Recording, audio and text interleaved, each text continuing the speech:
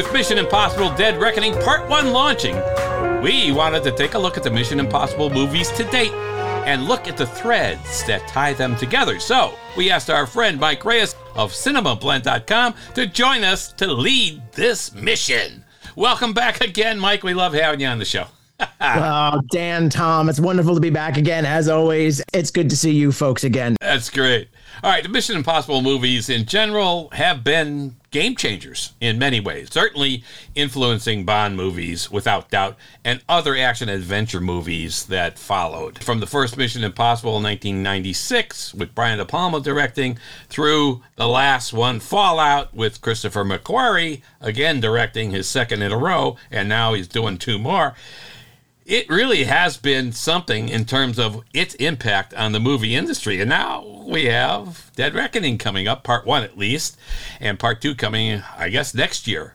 Again, both directed by Christopher McQuarrie.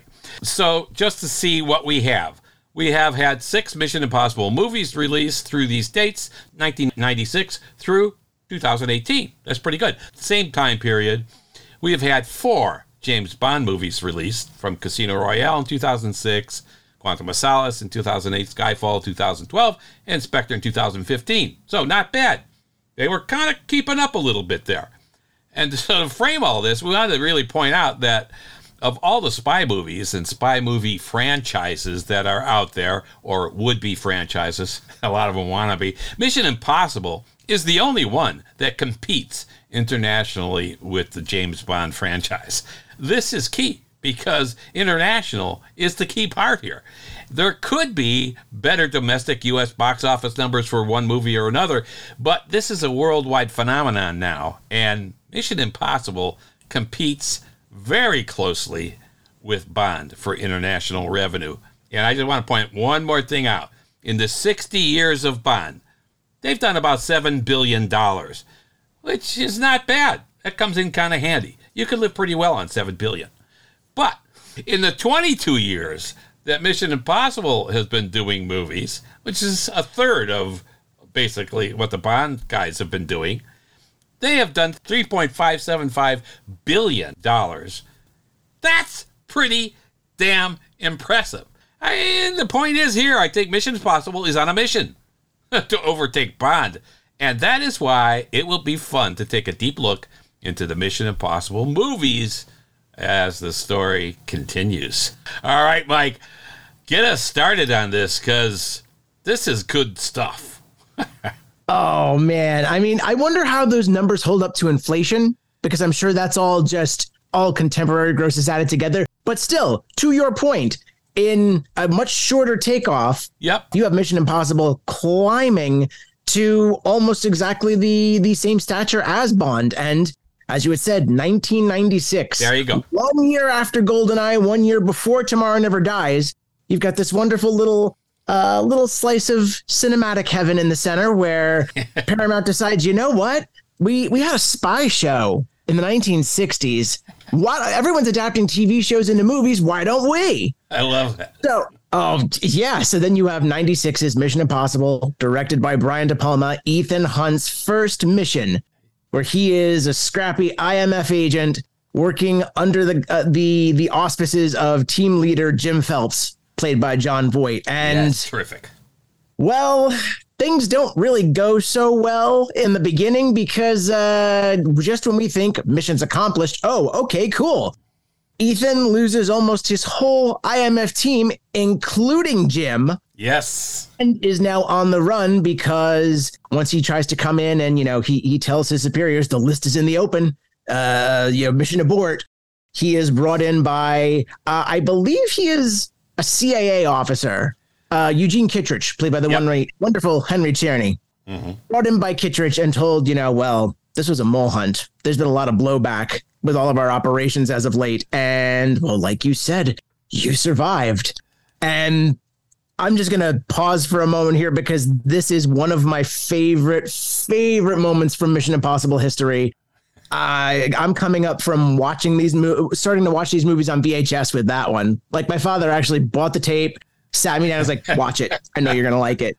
And then afterwards, he just looks at me, it's like, what do you think? I was like, that was great. And one of the reasons why is because you have this beautiful Brian De Palma Dutch angled conversation. We are on the same journey as Ethan throughout this whole movie. We're learning as he does. And even if you've pegged it, it's still really cool to see our hero in the dark figuring things out. And it shows you just enough evidence, just enough. They give you just enough rope to pull it all together, but not too much to reveal everything. Like, it doesn't treat the audience as dumb, but it's very stylish in reinforcing what it's doing. So we learn that this was a mole hunt. The knock list is in the open, but there's only one half. And in order to clear his own name, and for the sense of cinematic excitement, Ethan has decided that he is going to go to Langley, to the CIA headquarters, and steal the other half of the knock list to sort of have his own mole hunt and to make a deal with the incomparable, the intriguing arms dealer Max, played by the wonderful Vanessa Redgrave. Yeah, she was awesome. I wanted to make a comment about this Langley thing, because in the series, in the TV series, one of the big goals of the IMF was to get in and get out and not have anybody know they were there. And the whole thing with the vault scene was to do exactly that.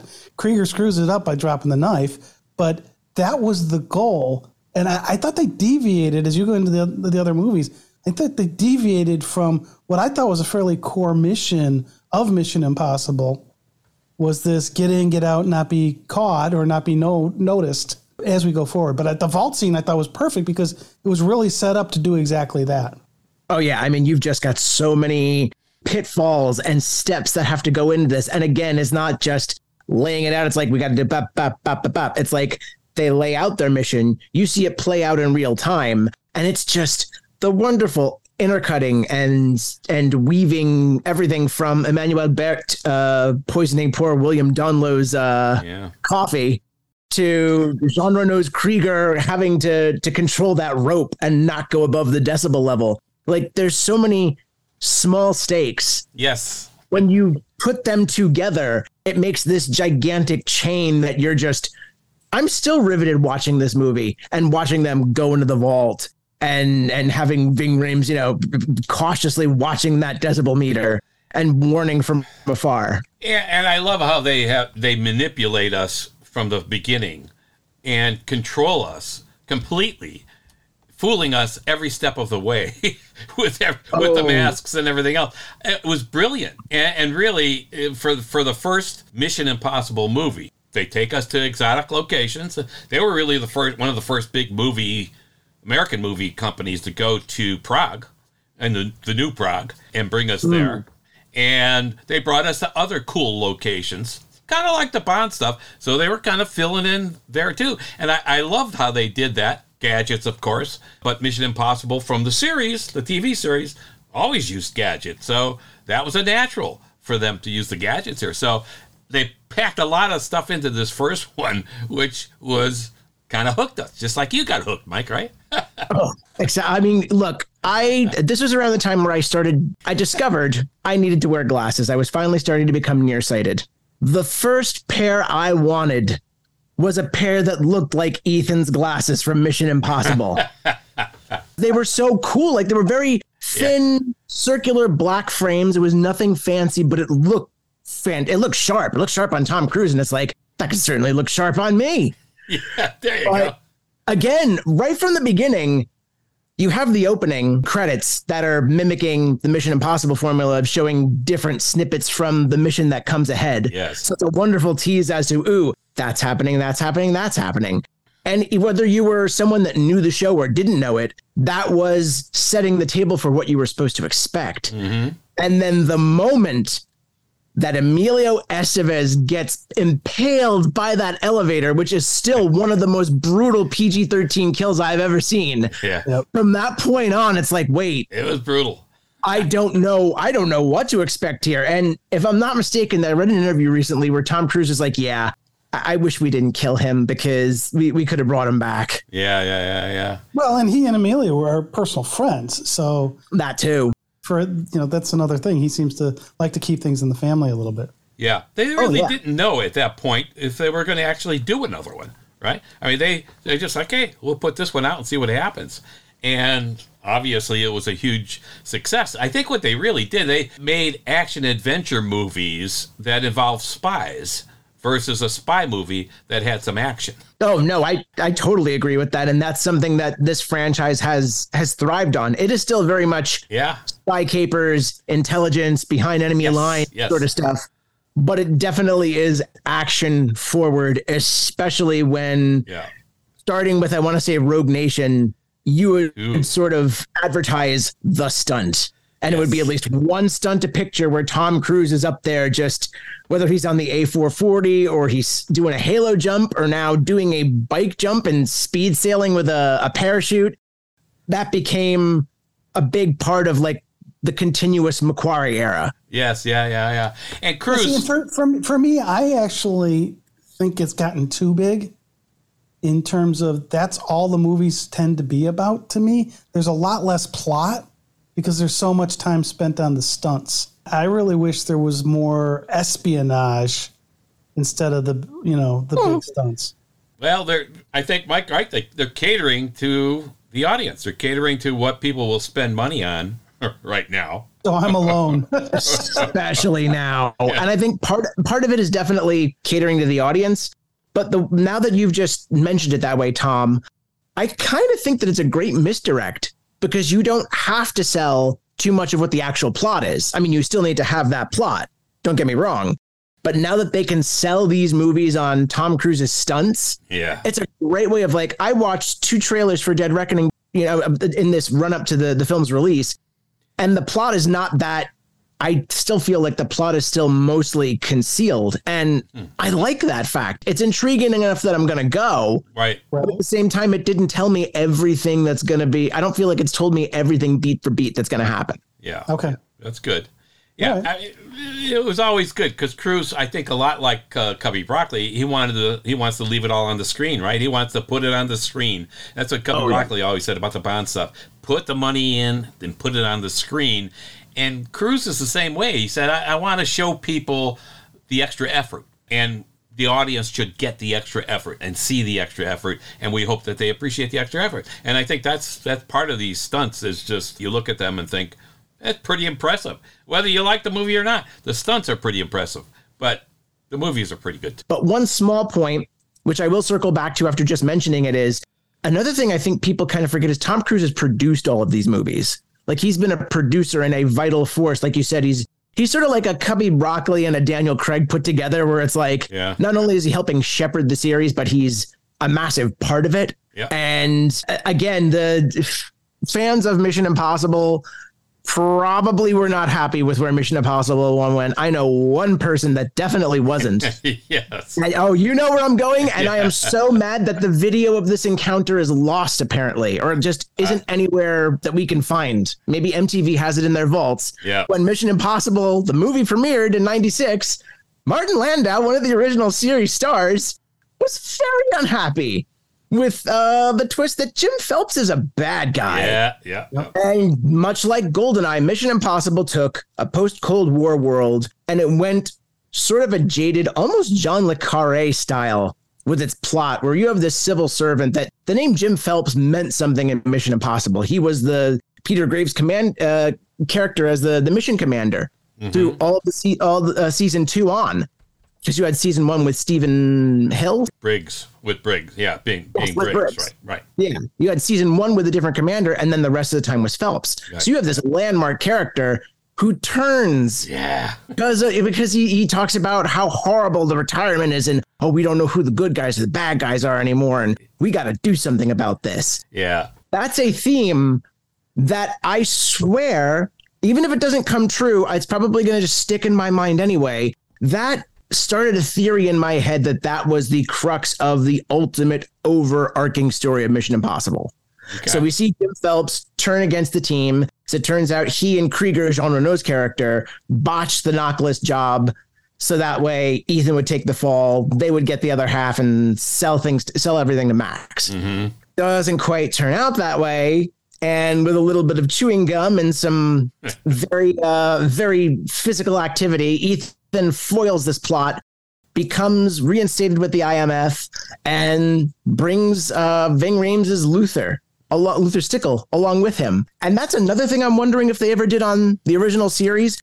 We saw disavowed agents. Mm-hmm. We saw disavowed agents brought back into the fold. And then in the case of Luther, actually staying on for the rest of the films. So this was just from a sort of outsider's view, because like I said, I have some experience with the series, but mostly with the movies.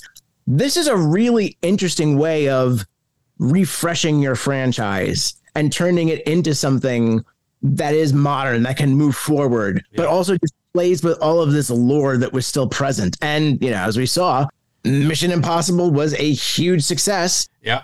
An estimated 80 million budget with an estimated 457.7 million in box office grosses. Not bad. No, not at all. They weren't afraid to leave behind the TV audience. They weren't really afraid to do that. Well, no. Yeah, this was the decade that did that. This was this isn't your father's blank decade. Yeah, exactly. That's a good way to sum it. Sum her up. Yeah. I just remember the old Oldsmobile ads that used to do this. Like, this isn't your father's Oldsmobile. Right. For comparison, GoldenEye the year before was on an estimated 60 million budget and came out with 356.4 million. Yeah. Yeah. So pretty good horse race here. It is a good horse race. Like I said, it's the international market that counts, and being able to compete internationally. And Mission Impossible is the only franchise that can and does. They're going to be a thorn in the side of Bond's butt. Well, especially if they don't end it the way they ended No Time to Die. You're going to change actors. Who's going to be the lead? Yeah. See, I wonder. The way that they're setting up Dead Reckoning, it almost feels like an end to Ethan's story. There's been hints and rumors that Tom Cruise is probably going to be done after Dead Reckoning. We don't know for sure. Yeah. I don't think they need to, and I don't think they should recast Ethan Hunt, because Mission Impossible thrives on a revolving team. Right. Like, you can very much as you're going to see in a couple entries down the line in our discussion, there was a plan as to how they were going to shift things over that didn't exactly run through. But and it's interesting to me when the way you say that is, you know, because there is the plan. What are they going to do? And you wrote an article about this that was like a week ago, right? There was an article published on that exact topic, which I thought was a good read. Oh, thank you. But yeah, the article you're alluding to is basically that Mission Impossible doesn't have to end. Ethan Hunt and Tom Cruise should definitely retire at some point, because it's not even a question of can Tom Cruise keep up with this. He can. But the thing is, Ethan Hunt is just this, as you see along the years, the stakes keep growing. He becomes more of a liability than an asset to the IMF. Yeah. Because of his dedication and his persona. Yeah. All of us, at some point, something's got to give. Yeah, and at one point, he did say, Tom Cruise said, this could go on forever because of the nature, like you were saying, Mike, that it's a team. It always has been a team, unlike Bond, which basically he's standalone mostly. He's got Felix Leiter or whatever, but Mission Impossible has always been the focus on a team. And so, yeah, they could change team players. Maybe Cruise can become the director. Who knows? You know, and... who knows? I wonder if they've ever had that idea before. We're going to put a pin in that, Dan. We're going to put a pin in that, because I think that may come up again. Listeners, you may want to do that as well. Just saying. Yeah. But again, Mission Impossible 1, right on the heels of GoldenEye. We've got another possible international espionage franchise that could give chase. Yes. In the years between Mission Impossible 1 and Mission Impossible 2, which was released in 2000, we had two other Bond adventures that came out, Tomorrow Never Dies in 1997 and The World Is Not Enough in 1999. And Bond was still doing well. Yep. I mean, I still remember 1999, all the reports were saying, hey, between World Is Not Enough and Thomas Crown Affair, Pierce Brosnan single-handedly saved MGM. Yep. So it's still very much the pinnacle of spy fiction in the world at that point. Yep. And after several years of moving things along, 2000 comes along and Mission Impossible 2 happens. Yeah. And I would just preface this as saying that this is the most dude bro spy movie that ever dude bro. This is the living embodiment of Mountain Dew. and nu metal. And all you need is to take into account the fact that Metallica and Limp Bizkit are on this soundtrack, and Limp Bizkit does the Mission Impossible theme for this movie. Okay. That pretty much sums it up. No, I mean, even on its worst day, Mission Impossible 2 being like, that's the one I put dead last. Yeah, everybody does, it seems. Even in the worst hour, it's still fun. It's still, I mean, you've got Tom Cruise coming back to Ethan Hunt. Yeah. And he's brought in this time to fight off against, stop me if you've heard this one, a rogue IMF agent whose turncoat, Sean Ambrose, played wonderfully by Doug Ray Scott. Yes, yes. You want to talk about some of the best Bond villains that ate scenery. Doug Ray Scott is in that pantheon in the Mission Impossible series because he's just got this smarm, but yet this predatory not nature to him. And if it was not for Mission Impossible 2, he would have been our Wolverine and X-Men. Yeah, he was terrific in that movie. And really, everyone badmouths 2. And that's basically everyone's least favorite Mission Impossible movie. But it still holds up, I thought. Okay, I didn't mind it at all, really. I thought, okay, yeah, it's not as good as some of the others, but not a bad movie. Well, I think if putting it in context with COVID and what can happen if there's a leak of a virus out there, and is there a vaccine or whatever you want to call it? Yeah, I think it actually recasts it in my mind. Okay, and makes it more relevant because of what we've just gone through. Yeah, well, that's a good point. And, you know, you look back on it now, really, and maybe that's one of the reasons is that you think, this kind of stuff really happens. Well, and I did like the homage that movie did to Tomorrow Never Dies. There's Stamp instead of Stamper. You got the racetrack scenes. I mean, there's a lot of this movie, to me, is a wink and a nod to James Bond. I had never thought about that. And what's really interesting about Mission Impossible 2, and I wish someone had a copy of this that could be just released for public consumption. Apparently there was a 3.5 hour to 4 hour cut of this film brought in initially. Wow. And they cut it down to its fighting weight of 124 minutes, so roughly a little over 2 hours. Yeah. And I still want to see that. I want to see because some movies, if you make them longer, they can get better. Yeah. Just because, I mean, Ridley Scott's done it a couple times. The Justice League is another good case. I would love to see what a longer cut of this film might have looked like, because it might have been a little more introspective and maybe a little more closer in kinship to Mission Impossible 1 than quick cuts and metal and getting your gun off. Yeah. They never actually had a 4 hour version of it, but they just cut stuff, right? I mean, there isn't a version that maybe they'll release sometime if they had it. Or, probably not. I don't know if they'll ever release it, but I know it was like an earlier cut. Obviously, like rough cuts can come in much longer than anything else. And then you find that movie in the edit. I mean, Star Wars is found in the edit. So, yeah. And this is also the one where they diverge greatly from we're trying to get in and get out without being noticed.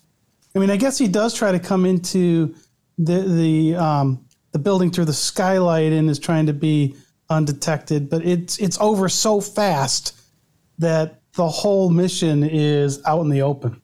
Well, that's just Sean Ambrose for you. He's sort of the stick of dynamite in the middle of all this, the wrench in the gears. He's planning, like, his big plan is to steal this biological agent and its viable antidote and sell it to the open market through blackmail and through sheer just guts. I mean, the opening of the big pre-credit sequence of this movie is Sean pretending to be Ethan and luring that poor doctor into giving him what he wants. And from there, it's just no one knows what's going to happen. There are masks. There are betrayals. There's Ethan falling for Sean's ex-girlfriend, played by Tendaway Newton, who I wish they would bring back. Yeah, she was good. I have no big problems with Mission Impossible 2. I thought it flowed nicely. It had a purpose, and maybe Tom's right, looking back at it, because of the nature of the MacGuffin, the virus and everything, that, maybe it's a little more meaningful to the world now. So, all right. So we're trying to connect these things here. So my big theory which comes into play more so in I think Christopher McQuarrie has done enough serialized work in his entries and the entry that he also did uncredited rewrites on to create an arc, a big story arc involving the group known as the Syndicate, who later become the Apostles. Who knows what or if they may become something else in Dead Reckoning or if they're even mentioned at all. But the point is, there seems to be this pattern of covert agents going rogue and turning to chaos, breaking bad and stealing this stuff and just trying to cause havoc. Sean Ambrose, again, was an IMF agent. He was sent in because Ethan was on vacation to try and bring bring Vladimir in with the virus, with Bellerothon and Chimera. Mm-hmm. And from that point on, he's like, I'm going to make some money. I'm going to shake things up a little bit. Yeah. And we continue to see that happening throughout. And again, this is a plot mechanic that they use frequently, but I don't think it's become overused just yet. I think they use it in the right way. Yeah. And really, it has happened often in real life. Yeah. And it's not just IMF agents either. All these. There's tons of this in history on whichever country you're from. Oh, yeah. You've had rogue agents or turned agents. And so we're okay with that in these movies because it does really happen. So I like it. Sadly, the nature of the game. Yeah. And again, it's much as Bond loves to use the dark mirror, ever since Trevelyan, they love to use the dark mirror as the villain. Sean is definitely the dark mirror of Ethan. Yeah. And just has that, he knows it. And he's not afraid of it, and he likes to use it to his advantage. And it's also kind of his downfall because Ethan's just that much better than him. Like, he still has empathy. He still has restraint. And it's something that he's not afraid to exploit with Sean. Yes. And at least that whole getting your gun off joke where, it pays off, where he thinks he's shooting Ethan and Sean just looks at him and says, "This is getting your gun off." And then just plows into him thinking he's killing Ethan. And it's Stamp. Yeah, that's beautiful. And, again, I think the overall series has done a tremendous job casting. In general, the casting has been terrific throughout the first 6 movies, really. Oh, yeah. Right? Especially because at this point, we were another sort of hallmark has been established where there's a different mission commander in each film. And in Mission Impossible 2, we have the wonderful but uncredited Sir Anthony Hopkins. Yes. Mission Commander Swanbeck, and just the short moments that he does have in this movie, the man's just suave and cashing in and just really he's one of those people where you bring them in for 5 minutes and you remember him. And you remember some of his very non-politically correct lines. I mean, it's just like... would you like to share some examples with the class, my friend? Yeah. with the Thandaway Newton character, remember that one? When he said, she's not that kind of woman. Oh, yeah, never mind. All right, so I'm actually glad you brought this up about the Mission Commander because... I actually had a note after the second movie to talk about that because we started with John Voight, who turns. Yeah. Then we've got Anthony Hopkins, who's playing it really by the book, but so coolly, if that's a word. And how the Mission Commander role does change as we go through the series. Oh, yeah. And it's not always, I don't think it's always the Mission Commander either, because we'll get to see IMF secretaries get involved too, especially with Ghost Protocol. Yeah. But to your point, we're at the end of Mission Impossible 2. Ethan foils Sean Ambrose's plan. He and Naya sort of walk off into the sunset. Poor Luther has a hole in his Versace, and everything is gonna get mended in the end. And again, this did okay because it was 120 to 125 million estimated budget, makes 546.4, which is respectable. That's $400 million. I would say so, yeah. Yeah, it's respectable considering the budget. And I'm sure that may not even be considering the PR spend. And I'm sure that was a nice hefty bill because you're 4 years after your first film. You're still in that period where you're finding your footing. You want to make an impact, but you want people to go because it's not quite, you don't put the name Mission Impossible out there and it's not quite automatically a draw. Right. But it's getting there. And again, it's still pretty good. I think it was the highest grossing film of that year. Yeah, it did great. It did great. So let's move on to 3. Now, again, we want to connect all this stuff, right? As we're going along, let's connect this stuff. So now we've got 2 IMF agents that have turned. Yeah. And intelligence agencies seem to be compromised. Mm-hmm. And later on, I'll just sort of lay the foundation here, because since we're connecting everything, the framework for all of this is the Syndicate, which was mentioned at first at the end of Mission Impossible Ghost Protocol in 2011, which I bet you dollars to donuts was Christopher McQuarrie and one of his contributions in his uncredited rewrites for the film. Mm-hmm. Brad Bird confirmed on Twitter at one point that McQuarrie did indeed do those uncredited rewrites, and he's like, "Ooh, the secret's out." But you can definitely see the framework of a greater story, because he brings in serialization throughout the films that he actively writes and directs, starting with Rogue Nation, then Fallout, and especially Dead Reckoning 1 and 2. Yeah. And throughout those films, you also see Christopher McQuarrie's love affair with Mission Impossible 1, which is on display through so many overt references, so many stylistic references. There's just a lot of that common fiber in here. Mm-hmm. And it's easy for him to reference his other missions because, again, he started a serialized story by introducing Ilsa Faust and keeping Benji Dunn and Luther Stickle on the team. Mm-hmm. And then you've got other characters that recur for a little while, like Alec Baldwin's Hunley. Yes. The CIA officer who wants to demolish the IMF, but then eventually becomes a part of them. Yes. But none of this happens without Mission Impossible 3. And it's another bit of a wait because Mission Impossible 3 comes out in 2006. So right at that point, Mission Impossible is tying James Bond for longest gap in between movies, a nice big 6-year stretch.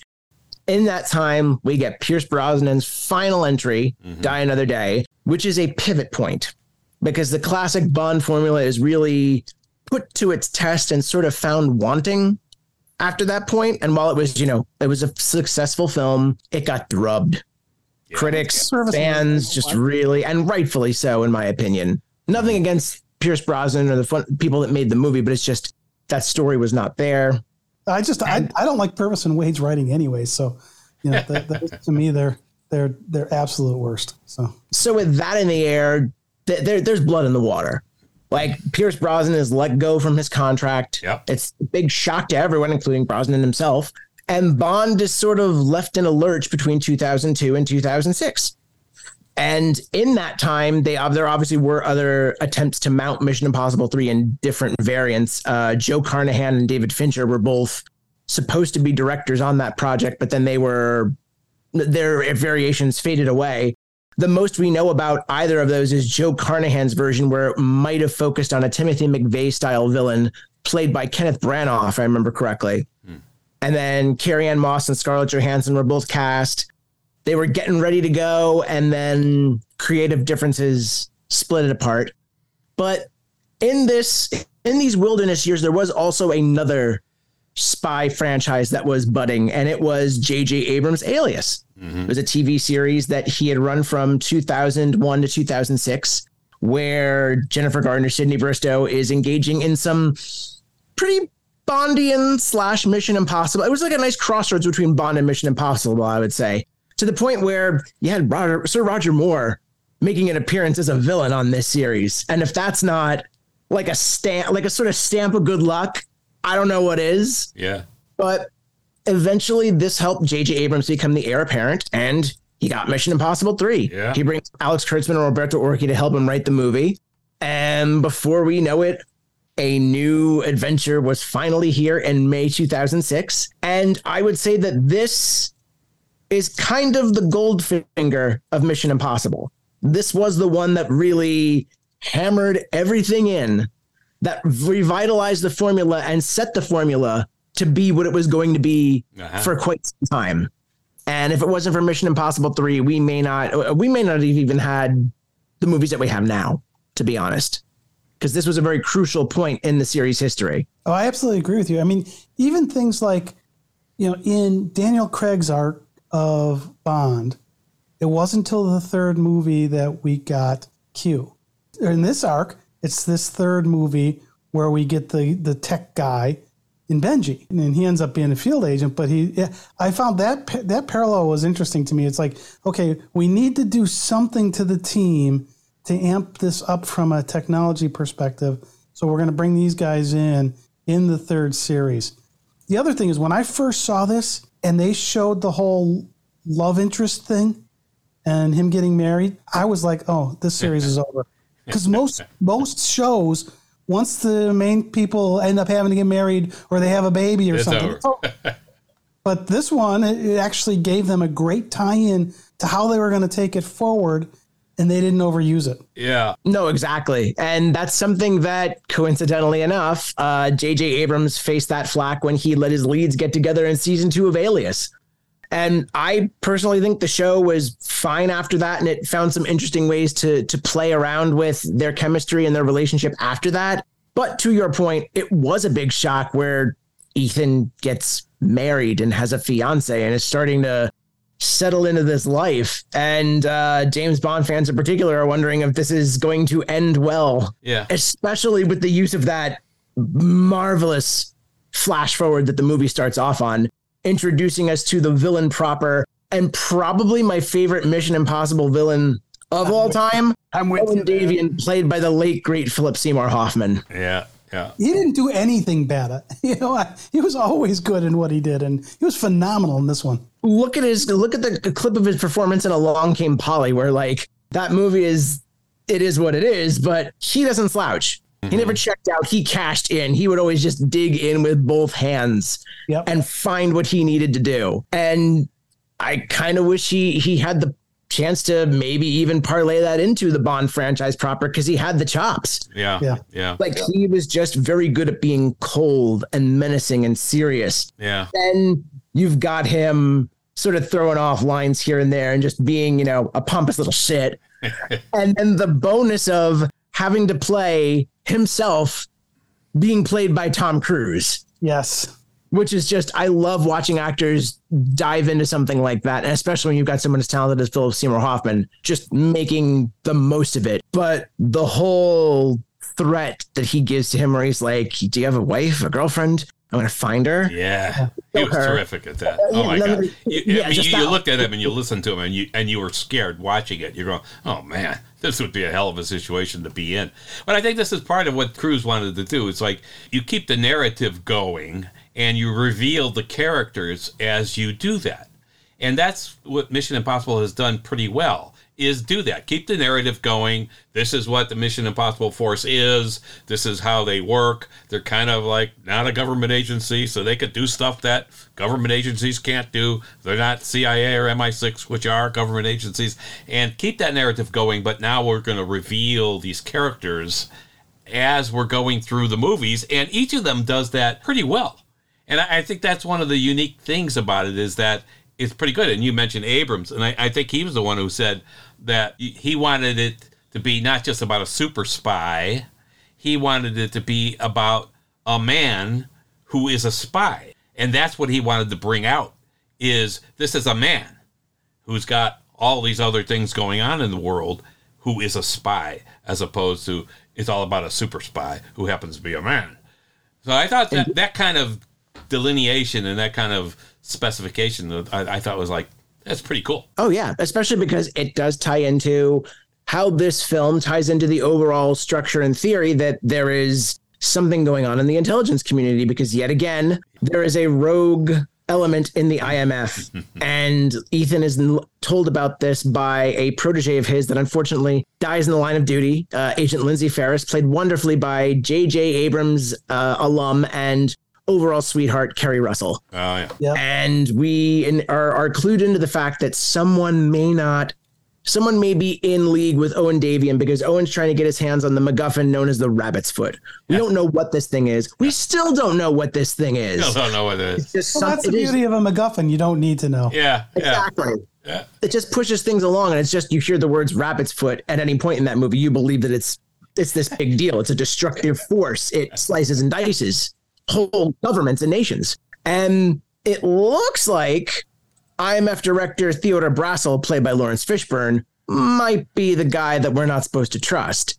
And we're led to believe that to a certain extent, as well as we're shown that Ethan, as a man, not just an agent, is willing to track this thing down to save his fiance who has been kidnapped by Owen Davian and his forces. And now it's a point where, to a certain point, Ethan's compromised. Because his objective would normally be to capture this rabbit's foot and to put it away for no one to use it. He has to get it for Owen Davian because Owen has all the cards. And he's like, look, you have a certain amount of time, I think it was 72 hours, to get the rabbit's foot and get it to me. Yeah, that was good. Oh, yeah. There is nonstop tension in this thing to the point where, we see these wonderful stunts where Ethan slingshots over into another building in Shanghai. And there's that one really cool shot where he's hanging by a seatbelt out of a car and just another one and takes it out. Like that's another one of my favorite moments. Yeah. Yep. And then that amazing Chesapeake Bay bridge scene where Owen's people come in with drones and helicopters and just blow up a big chunk of the bridge and take him out of there. And that's where all the chaos starts. But then, as we have said, there is IMF treachery afoot, and it is assistant director John Musgrave, played by Dr. Manhattan himself, Billy Crudup, who's really pulling the strings. The man that we saw meet up with Ethan in a convenience store to do like a brush pass, which another J.J. Abrams hallmark from Alias. Yeah. We see this guy, we think we can trust him because it's Billy Crudup. It's the MasterCard voice. He's very nice and very flat and just a decent guy, but he's the one that's really pulling the strings. And then through one last burst of action and Michael Giacchino scoring, Tom Cruise's Ethan Hunt gets Owen. We find out that Owen did not really shoot his fiance. It was someone in a mask, possibly one of the best mask reveals ever. Yeah. And then takes out Owen by holding him up and just letting a car do the work. Just a car barrels in and takes him away. And we see like one of his shoes flop down. Yeah. And then, Ethan's got to come clean with Julia. He lets her know that he's an IMF agent, and just that wonderful sort of sweet but kind of somber ending where it's like they're walking off. And if Mission Impossible 3 were the end, you would have thought Ethan's done with the IMF. Mm-hmm. He's going to have his life with Julia. They're going to have such a happy ending. That's it. Yeah, but we have to remember Luther told Ethan a normal relationship isn't viable for people like us. Mm-hmm. And that's actually something you see in most spy series. Yeah. It's what happens in Bond, what happens here, what happened in Bourne. These agents can't have a spouse or a long-term relationship, it seems. No. Yeah, it's like Superman or Batman or any major hero. You're thwarting these huge powers. And it comes out in a lot of spy movies. The Traitors that we just did, it's a British B movie. Tom and I did a podcast on that. That comes out in that, too. You can't really be married. And connect. You're married to your work. Yeah. Well, and now one other thing that I liked in this episode, right, of the arc here, is who they brought in for the supporting cast. So bringing in Maggie Q and Jonathan Rhys-Meyers, I thought really solidified that team, and it was a really good combination. I miss Maggie Q. She, I had the honor of speaking with her for The Protege. I think it was a couple of years ago. Film. Yeah, I like that one. And they tried to get her back. They tried to get her back for not only Ghost Protocol, but also Rogue Nation. And her schedule, I think it was because of filming Nikita. She just wasn't available. Yeah. So they ended up bringing in Paula Patton's character in Ghost Protocol, and then we get Elsa Faust in Rogue Nation. Yes. Yeah. But yeah, like Maggie Q and, to your point, Maggie Q and Jonathan Rhys-Meyers and Ving Rhames. How could I forget Ving Rhames, man? One of the only constants besides Tom Cruise from the beginning. Yeah. Yes. You start to see how good it is and how important it is to have this team that not only has charisma, but also kicks a lot of ass and just is really good at their jobs. Like Jonathan is just such a hotshot pilot. And that whole windmill scene is that's absolute candy early on in this movie. And just watching him like pleased with himself that he can pull those moves off. Yeah. And then even Maggie Q's character, like as they're in the Vatican, as they're making their way through this whole thing, like part of the distraction is they have to blow up a car. And then she looks over at Tom Cruise, still masked as Philip Seymour Hoffman. It's just like, it's such a nice car. And then he's like, do it. And it's just this wonderful playfulness where it's serious, Yep. but it doesn't take itself deadly serious. Yeah. There's a few of those in there. That's good. You get a little smirk, or you get a little. Yeah, I like that. Yeah, it gives us a break too, as the audience, right? We get to breathe a little bit. Yeah, and that's just part of why Mission Impossible has always been able to pose a competition to Bond, is because Bond sometimes does get very serious. In certain eras, it does put its nose to the grindstone, especially in the impending Daniel Craig era that's coming. Yeah. But at this point, we're a couple months removed from Casino Royale's debut. We did, at this point, first trailer is already out. People are either wowed or questioning. And as far as Mission Impossible 3 is concerned, on a $150 to $186 million estimated budget, you've got $398.5 million, which is okay. But the budgets are starting to go up and the returns are starting to go down. And but it's still well received. And I would say we're probably still feeling the effects of Mission Impossible 2 at this point. Yeah, because it did what? It did $150 million less, right? Than 2. I think roughly. Like there is sort of a steady decline that's going on. Not as bad as other series have gone, but there is definitely a downward dip. So you would probably think one more movie would be the test of whether this franchise is going to flop or fly. Yeah, but Ghost Protocol did great. I mean, that is the one more movie. Yeah, I mean the decline really was only from 2 to 3. Really, I think, right? Wasn't it? Yeah, well, 1 to 2 and then 2 to 3. Well, 1 did about $457 million, I think, right, and then 549, and then. Oh no, you're right. Yeah, and then 5. So it's not as bad as some of the Bond stuff issues that they had, but. all things considered, they're making a ton of money on these movies, which is pretty freaking good for an idea from a TV series. Let's turn it into movies. All right, so now we're on to the next one. Mission Impossible Ghost Protocol. I like that they started naming them. Yes, to the point where people have posed this several times over, and I've always tried to play along with the game. What would you give the first 3 as subtitles? That's a good one.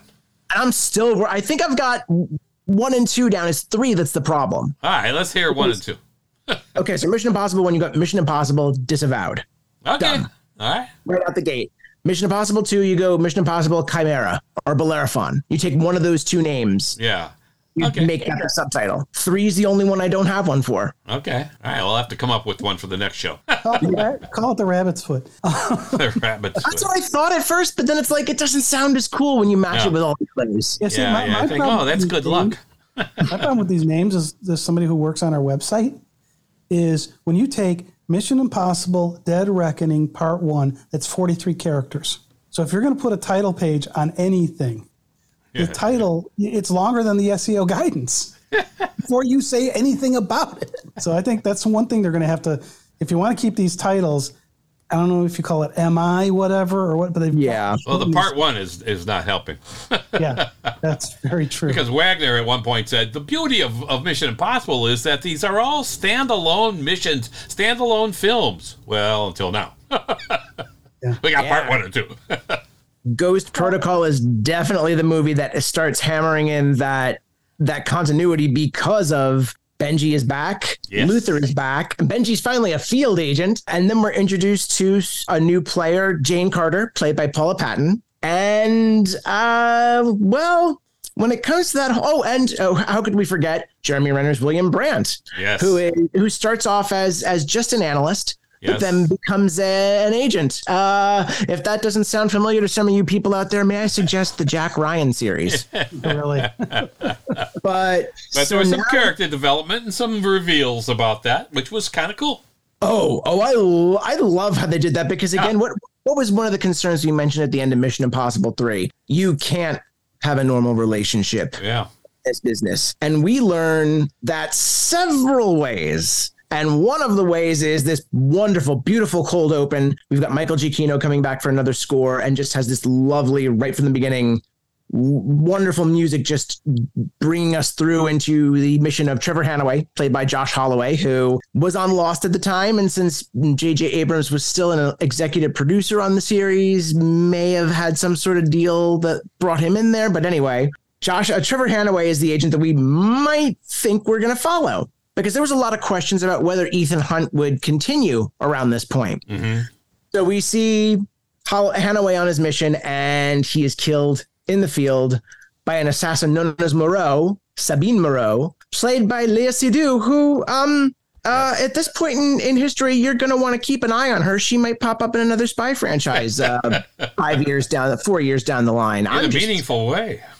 2011, anything can happen, baby. Yeah. What I loved about that kill was how it so much mimicked Loretta killing or trying to kill Hooker in The Sting. So in The Sting, there's that long shot where she's walking down the hallway and they're walking outside and they're walking together, towards each other. And in this one, she kills. He gets the notice that she's an assassin just as she kills him. Where in The Sting, the other guy takes her out before Hooker can get killed by her. But it was when I see that, it's just like, wow, that is so much like that scene. It's a great kill in this movie, and I'm amazed that he was still alive, whispering stuff. Yeah. After she up close shoots him a couple more times. It's like, man, that was brutal. Boom, boom. And just so subtle and so quick too, because it's like, oh, this is the again another great Mission Impossible redirect. He's walking away. It's like, oh, did it? Yeah, it's like he just barely made it. Okay, cool. Pew, what? Yeah. And then again, it's like Psycho. You have Josh Holloway, this guy that everybody knows from Lost at this point, and you're thinking he's star material. He's gonna be fine. Yeah. Nope, taken out in the first act. Yeah. And then pretty amazing. Someone's got to be brought back in to finish the job. Maybe someone that's currently in a Russian prison on a mission trying to gain some information. Someone named Ethan Hunt. You may have heard of him at this point. And then there's that brilliant second half of the cold open where you've got Simon Pegg helping Tom Cruise break out of a prison. And the time signature that's said is he has to be out of there before Dean Martin's Ain't That a Kick in the Head finishes. Yeah. You've got this music that is such a wonderful undercurrent of humor to this sequence where it's like, you get catch up in the tune. It's a catchy tune, but then you're still mindful. It's like, wait a minute, he's got to get out of here. Yeah. By the time that's done. And then he's stalling. Plus all the prisoners are kicking the guards in the head while the music's playing. It's like, ain't that a kick in the head? See, it's very symbolic. Yeah. But it was good. That was good. And it's a great breakout sequence. And then just his friends sort of Bogdan slowly realizing it's Sergei, not Russian? Sergei, not Sergei? Yeah. And then they drug him, throw him back out into the world because he's done his job. And then the movie proper begins. Yeah, and that was a good one. Ethan meets another IMF secretary played by Tom Wilkinson. Not only uncredited, but there's no name to this character. He's just IMF secretary. And why is that? Because he's taken out in a hail of gunfire after he gives Ethan his latest mission. Yep. And has Jeremy Renner's William Brandt go accompany him. And the latest chapter in the intelligence community gone wrong / possible syndicate storyline is that a physicist, or I believe he was a physicist. No, nuclear strategist. Kurt Hendricks, played by the late Michael Nyquist, who was awesome.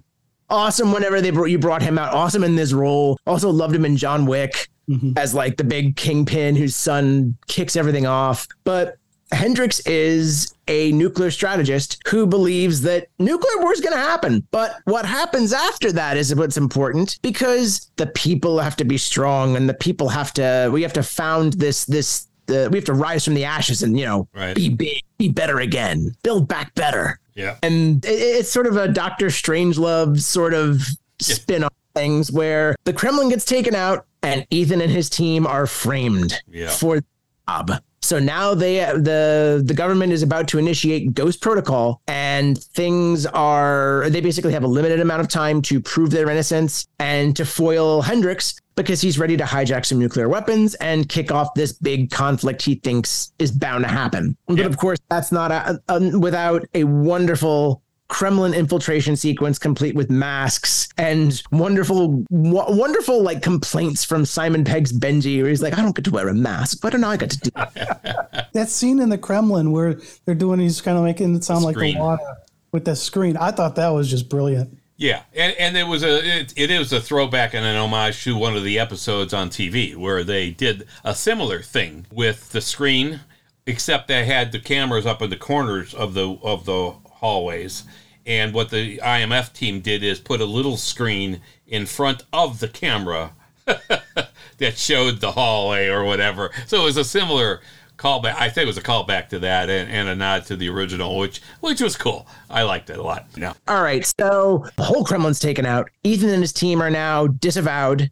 They still have limited resources, and they have to travel everywhere from Dubai to Mumbai to foil Kurt Hendricks trying to launch a nuclear missile on San Francisco. Yeah. And there's so much wonderful material here with, Jeremy Renner and that levitating magnet stunt where he has to be brought through these grates on a magnet. Simon Pegg gets some action. Paula Patton and Léa Seydoux get into a fantastic fight. Yes. Cruz does some running. Who would have thought? He outruns a sandstorm. Yeah. And eventually, it was very similar to the aquarium scene in MI1. Oh yes, yes, but that's good. Had to hold that take longer. Yeah, a lot longer. Yeah, that was a long. There were some scenes that were really long, like the sandstorm scenes, and they could. I think they could have cut a couple of the little things shorter. But all in all, it moved pretty good, pretty quickly, and held together pretty well in terms of a story and maybe the Syndicate. Well, good segue, because one of the other threads that starts to weave in here is the fact that we think Julia's dead. Mm-hmm. We're led to believe that Julia, Ethan's wife, is dead because there was a mission where William Brandt was there to protect them. She was murdered. Ethan survived and went dark, and that's why he ended up in prison and, had these sources that he was following because he wanted revenge. See, when Brandt says that, I thought it was totally implausible, because how would Hunt not know Brandt? If Brandt was watching over them, Hunt probably would have known it. And so when she gets taken, well, Hunt's out on his run. To me, it seems totally implausible that Hunt wouldn't have known Brandt before this, because they meet in the limo with Tom Wilkinson's character. That's something I got to revisit now, because that's very interesting. Because eventually we are told that Julia's not dead. The whole thing was a ruse, and Brandt was sort of used as a cover. Yeah. But it was a ruse to give Julia her life back. We see at the very end, after the mission proper has been finished, and Ving Rhames comes in for an uncredited cameo to keep Luther in play. Yeah. That Ethan let Julia go. Yeah. And it was the best thing for both of them, apparently. She goes out into the world, and he walks in the fog with a new mission about an emerging terrorist network known as the Syndicate. Yeah. A new one, or is it one that's been... No, is it the same? That's the key, right? That's exactly... What's he been fighting all along? I want to know. I hope there's some sort of answer to this, because it seems like the most plausible thing if you're going to tie everything together. And as we're going to see with Mission Impossible Rogue Nation and Mission Impossible Fallout, Christopher McQuarrie comes in and continues this story of operatives that go rogue, operatives that may not be trustworthy. You have Ilsa Faust, who is an MI6 agent that is apparently working possibly with the Syndicate. Yeah. And that's how Ethan meets her. And we're also introduced to the charismatic but also very, very chilling Solomon Lane, played by Sean Harris, who is the leader of the Syndicate at this point. Yeah. And basically we are told that the origins of the Syndicate are an old MI6 program that the Prime Minister put together, but didn't want to use it. So he's like, okay, no, we're not doing this anymore. Just shelve it. Yeah. But his director and the MI6 director and founder of the Syndicate, Adley, played by Simon McBurney, doesn't just let it go. Yeah. And what ends up happening is Ethan Hunt hears whispers about this. Yeah. And they also try to kill him right off the bat. And as it turns out, Ethan's suspicions are true. The Syndicate is out there. Yes. They are operating. They have unlimited funding. They have operatives from all of the world's intelligence operations, all working together to create just this big block of chaos. Yeah. You see a little bit of that in the Citadel, the series that's out now. And, of course, No Time to Die, the same concept of M's idea. Yep, Operation Heracles. Operation Heracles. So, again, has this influenced the Bond stuff? Probably in a lot of ways it has. Mission Impossible. Yeah, you've got the eyeball camera thingy that Cyclops has in No Time to Die. You start to see that first here, right, with the contact lens or whatever, and the camera. Yep. Right. And so that starts here. So, it's definitely setting things up. Yeah, definitely. Yeah. So we got that. And then it proceeds into Fallout, because the whole thing about Fallout is, okay, Solomon Lane is captured. The Syndicate's done, right? No. Not quite. The Apostles. And now a guy known as John Lark. Like all these terrifying names, the Syndicate, John Lark. Like you say it in the right way, it's just chilling. But you could also say John Lark. Right, I mean that's one of those names. It could be a happy name. Yeah, John Lark, that wonderful man. If it was Jonathan Lark, it would be happier. But before we do, John Lark, for those of you keeping score with the money, Ghost Protocol is 145 budget, 694.7 gross. So we're on the mend here. We're climbing. Yeah, and it's not bad. No, and just to get it out of the way with Mission Impossible Fallout, 178 estimated budget. 791.7 million gross. I mean, when you're talking about $750 million, and it costs you a couple of $100 million to make it, that's not a bad return. And then you're bringing in Alec Baldwin. You're bringing in Angela Bassett as the CIA director. Your casting is terrific. You're bringing in Henry Cavill with his shotgun arms. Like, Henry Cavill is so good in Fallout. Yeah. That was another. August Walker was another role that made me wish he did get to play Bond. Yeah. He had some of his action scenes where it almost felt to me like it was almost a comic book character, the way he was moving. Yeah, so I thought and just his proportions. The way they shot that was pretty cool. Yeah, that bathroom fight is still one of the best in the world. And another thread that absolutely ties into Mission Impossible Past is the fact that we're introduced to a young woman named Alana Mitsopoulos, also known as the White Widow, played by the wonderful Vanessa Kirby. And we are told that she is the daughter of none other than Maxine Mitsopoulos from Mission Impossible 1. And we'd already seen Max's legacy sort of pop back in with, I think it was Ghost Protocol, because her bodyguard pops up and has the same hood and helps Ethan, introduces him to another contact. Yeah. And I think it was Andreas Wisniewski is the name of the actor. Yeah. Andreas Wisniewski. Wisniewski. He was Necros in The Living Daylights. Bingo. That's what I was going to say, because he was in Living Daylights and then he popped into Mission Impossible. So yeah, he's good. So obviously Fallout brings back Ilsa Faust as well.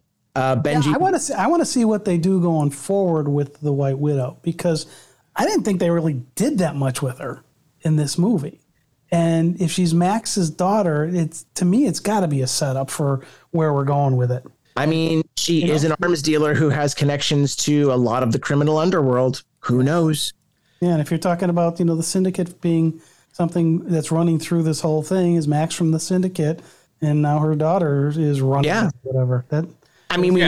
We know she's in Dead Reckoning. We know that much. Yeah. Yeah. So we've got the Apostles, and we've got the Syndicate, and we've got these other threads through the other 4 movies. Yep. And so we kind of think that the Syndicate, kind of like Spectre, has kind of always been there. Kind of like, because Bond and Dr. No, he didn't know who Dr. No, that he was tied to Spectre. He didn't even know what Spectre was. Well, so he mentioned it. He said Dr. No mentions it to him and tells him about it, because Bond didn't know about it yet. So here we have this same kind of concept, maybe, that this organization, the Syndicate, has been weaving its way through all of these Mission Impossible movies one way or another, right? Exactly what I'm thinking, because, again, you have all the way from the beginning of Mission Impossible, the destabilization of the Soviet Union, the Cold War coming to an end.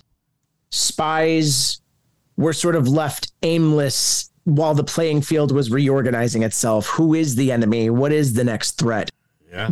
We need a next threat. Do we even want to be doing this anymore? You see covert operatives, IMF or not, turning coat and raising hell. Yeah. And August Walker is the latest one, because August Walker turns out to be John Lark heading up the Apostles after Solomon Lane was apprehended. and is still in custody after the end of Fallout, because the big plot was the Apostles were going to steal nuclear materials and create bombs to stop across the world. And one of them almost taking out Ethan's divorced wife, who comes back because she happens to be in the region that that John Lark is targeting. Yeah. Well, you wanted to target the Vatican, Jerusalem, and I think the mosques and so on. So I mean I think it's believable that you've got the same organization running throughout this, although they don't, in the beginning, probably didn't clarify that because maybe they didn't even know it. But I think if you're looking back through it as a thread, you could believe that this same organization has been operative all along. Yeah, it's just like the Craig era. Once they had access to Spectre, they retroactively tied it into the continuity. And it's sort of a game of yes and, where it was totally going to be that all this time, and Mission Impossible took a lot shorter to do that. And it may or may not be doing that. We'll have to see when Dead Reckoning Part 1 comes out on July 12th. Yes, yeah. Yep. But so far, that's the theory that I want to believe in, because it sets up this huge conflict where if this is the end of Ethan Hunt's run, that's the ultimate villain for him, is something that made him, that forged him. Yeah, and there you go. Ultimately, he can take down. I like it. And making that a two-parter kind of fits, because there's got to be a lot you pack into that. Oh, yeah. And as you say, we can find out in the U.S. starting officially on July 12th, but you can go on July 10th. It opens in the U.K. on July 10th. Yeah. So, there's also fan events in the U.S. on July 10th. Yeah. We're going to that. Yeah. And I think, so, if this is Tom Cruise's last Ethan Hunt outing, Mission Impossible should continue, I would think. And, right, they're always putting together a force. So let's, within a few minutes, wrap this up and guess what's going to happen next after we have Part 1 and Part 2 of Dead Reckoning done. Well, I forgot to mention something when we were talking about Ghost Protocol, and this was something that cinematographer Robert Elswit confirmed in an interview down the line. Mission Impossible Ghost Protocol was originally planning on Ethan retiring and becoming the new IMF secretary. Right. Okay. Who's going to take over for him was William Brandt. I mean, that's why you cast Jeremy Renner fresh off of things like The Hurt Locker and almost going into the Avengers. Yeah. He was a big up-and-coming star at the time, and that would have been the heir apparent after he's in that cast. It's like, oh, we know who's going to be taking over from this point here. Yeah. What is it with Renner that he couldn't get the takeover of Hunt or Mission Impossible? He also couldn't do it in Bourne.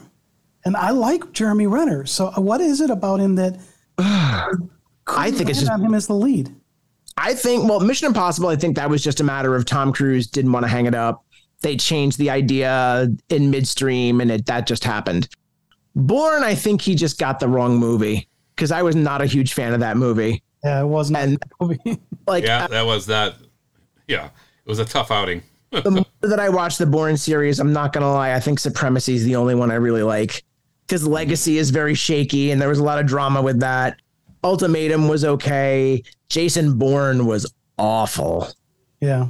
They should not have brought that. That was not the way to read your Legacy lead. But I think it was just some of the wrong place, wrong time vibes, and nothing against Jeremy. I think he's a really good actor. It's just for some reason he hasn't stuck on these roles. If he's up, but I'd love to see him come back somehow in Dead Reckoning Part 2, because I think they're only 30% into filming, and the writer strike and now a potential actor strike has sort of frozen things in place. So there's still time. They may have to delay the movie again. Yeah. Oh, wow. Time for them to do things if they have to. I mean, you see how they changed with Ghost Protocol. Yeah. Well, and hopefully Renner can recover in time. I mean, from his snowplow. Yeah. So. Yeah, it'd be nice to see him. Even if it's just a matter of he just shows up at the end. Yeah. And they just have a clever line about him taking over. Yeah. And then I'm also hoping Angela Bassett can come back. Yeah. How old is Renner now? Cruise is getting a little too old to be doing what he's doing in terms of stunts and stuff, but he could be a director. He can be involved, and he could be involved in missions and be in the field too, really. But if someone else take over, but Renner is, he's 52. Yeah, he's 52. Yeah, so I take him taking over at 52. That's my concern would be like, well, how long can that go? Yeah. But I would think they'd have to have somebody younger, Rebecca Ferguson or something. Well, I got to introduce. That would be wonderful. Yeah. I love Rebecca Ferguson in these movies. I love Rebecca Ferguson in general, just a consummate performer. Yes. And that would be really cool because it would also be, that's an organic way to shift to a female lead. Yeah. And that would be a really cool new chapter that Elsa's now running the IMF team. Yeah. And you know, Bond could have had the same team concept with Nomi from No Time to Die if they had not done what they did, right? They could have said, hey, we're going to have Bond and Nomi work on missions together in the future. Maybe sometimes you could have spun it off maybe with Nomi, but had them work, a team kind of concept as opposed to just lighter and whatever. But, they would do spin-offs. They're so adamant against them, but yet you've got Nomi. Yeah. Got Paloma. You've got these characters that would be great ways to Paloma would be good. Jinx spinoff in the works. Yeah, that We had that, right? And like you could have had all ways that you could stoke the fires while you're getting the next one on. Yeah. But no. All right, so we've gone through this arc, taking us from the beginning of Mission Impossible through Fallout, and we're ready to go to the theater to see Mission Impossible Dead Reckoning Part 1. Yeah. We're going to find out if your theory about the Syndicate holds. You know what? I'm hoping it does. And I hope it does. Because just keep in mind, this is one part of a 2-part story, so we may still wait a little longer. Okay. That's true. Just hedging my bets here because I don't want to be wrong. That is also something all right. to keep in mind. Okay. I think we've done everything we could do on our end. So, hey, that's a wrap. Mike Reyes, thank you once again for partying along with us here on our Mission Impossible mission. And we thank you. I really like the way you explained your theory here, too, because I think it's a very solid theory.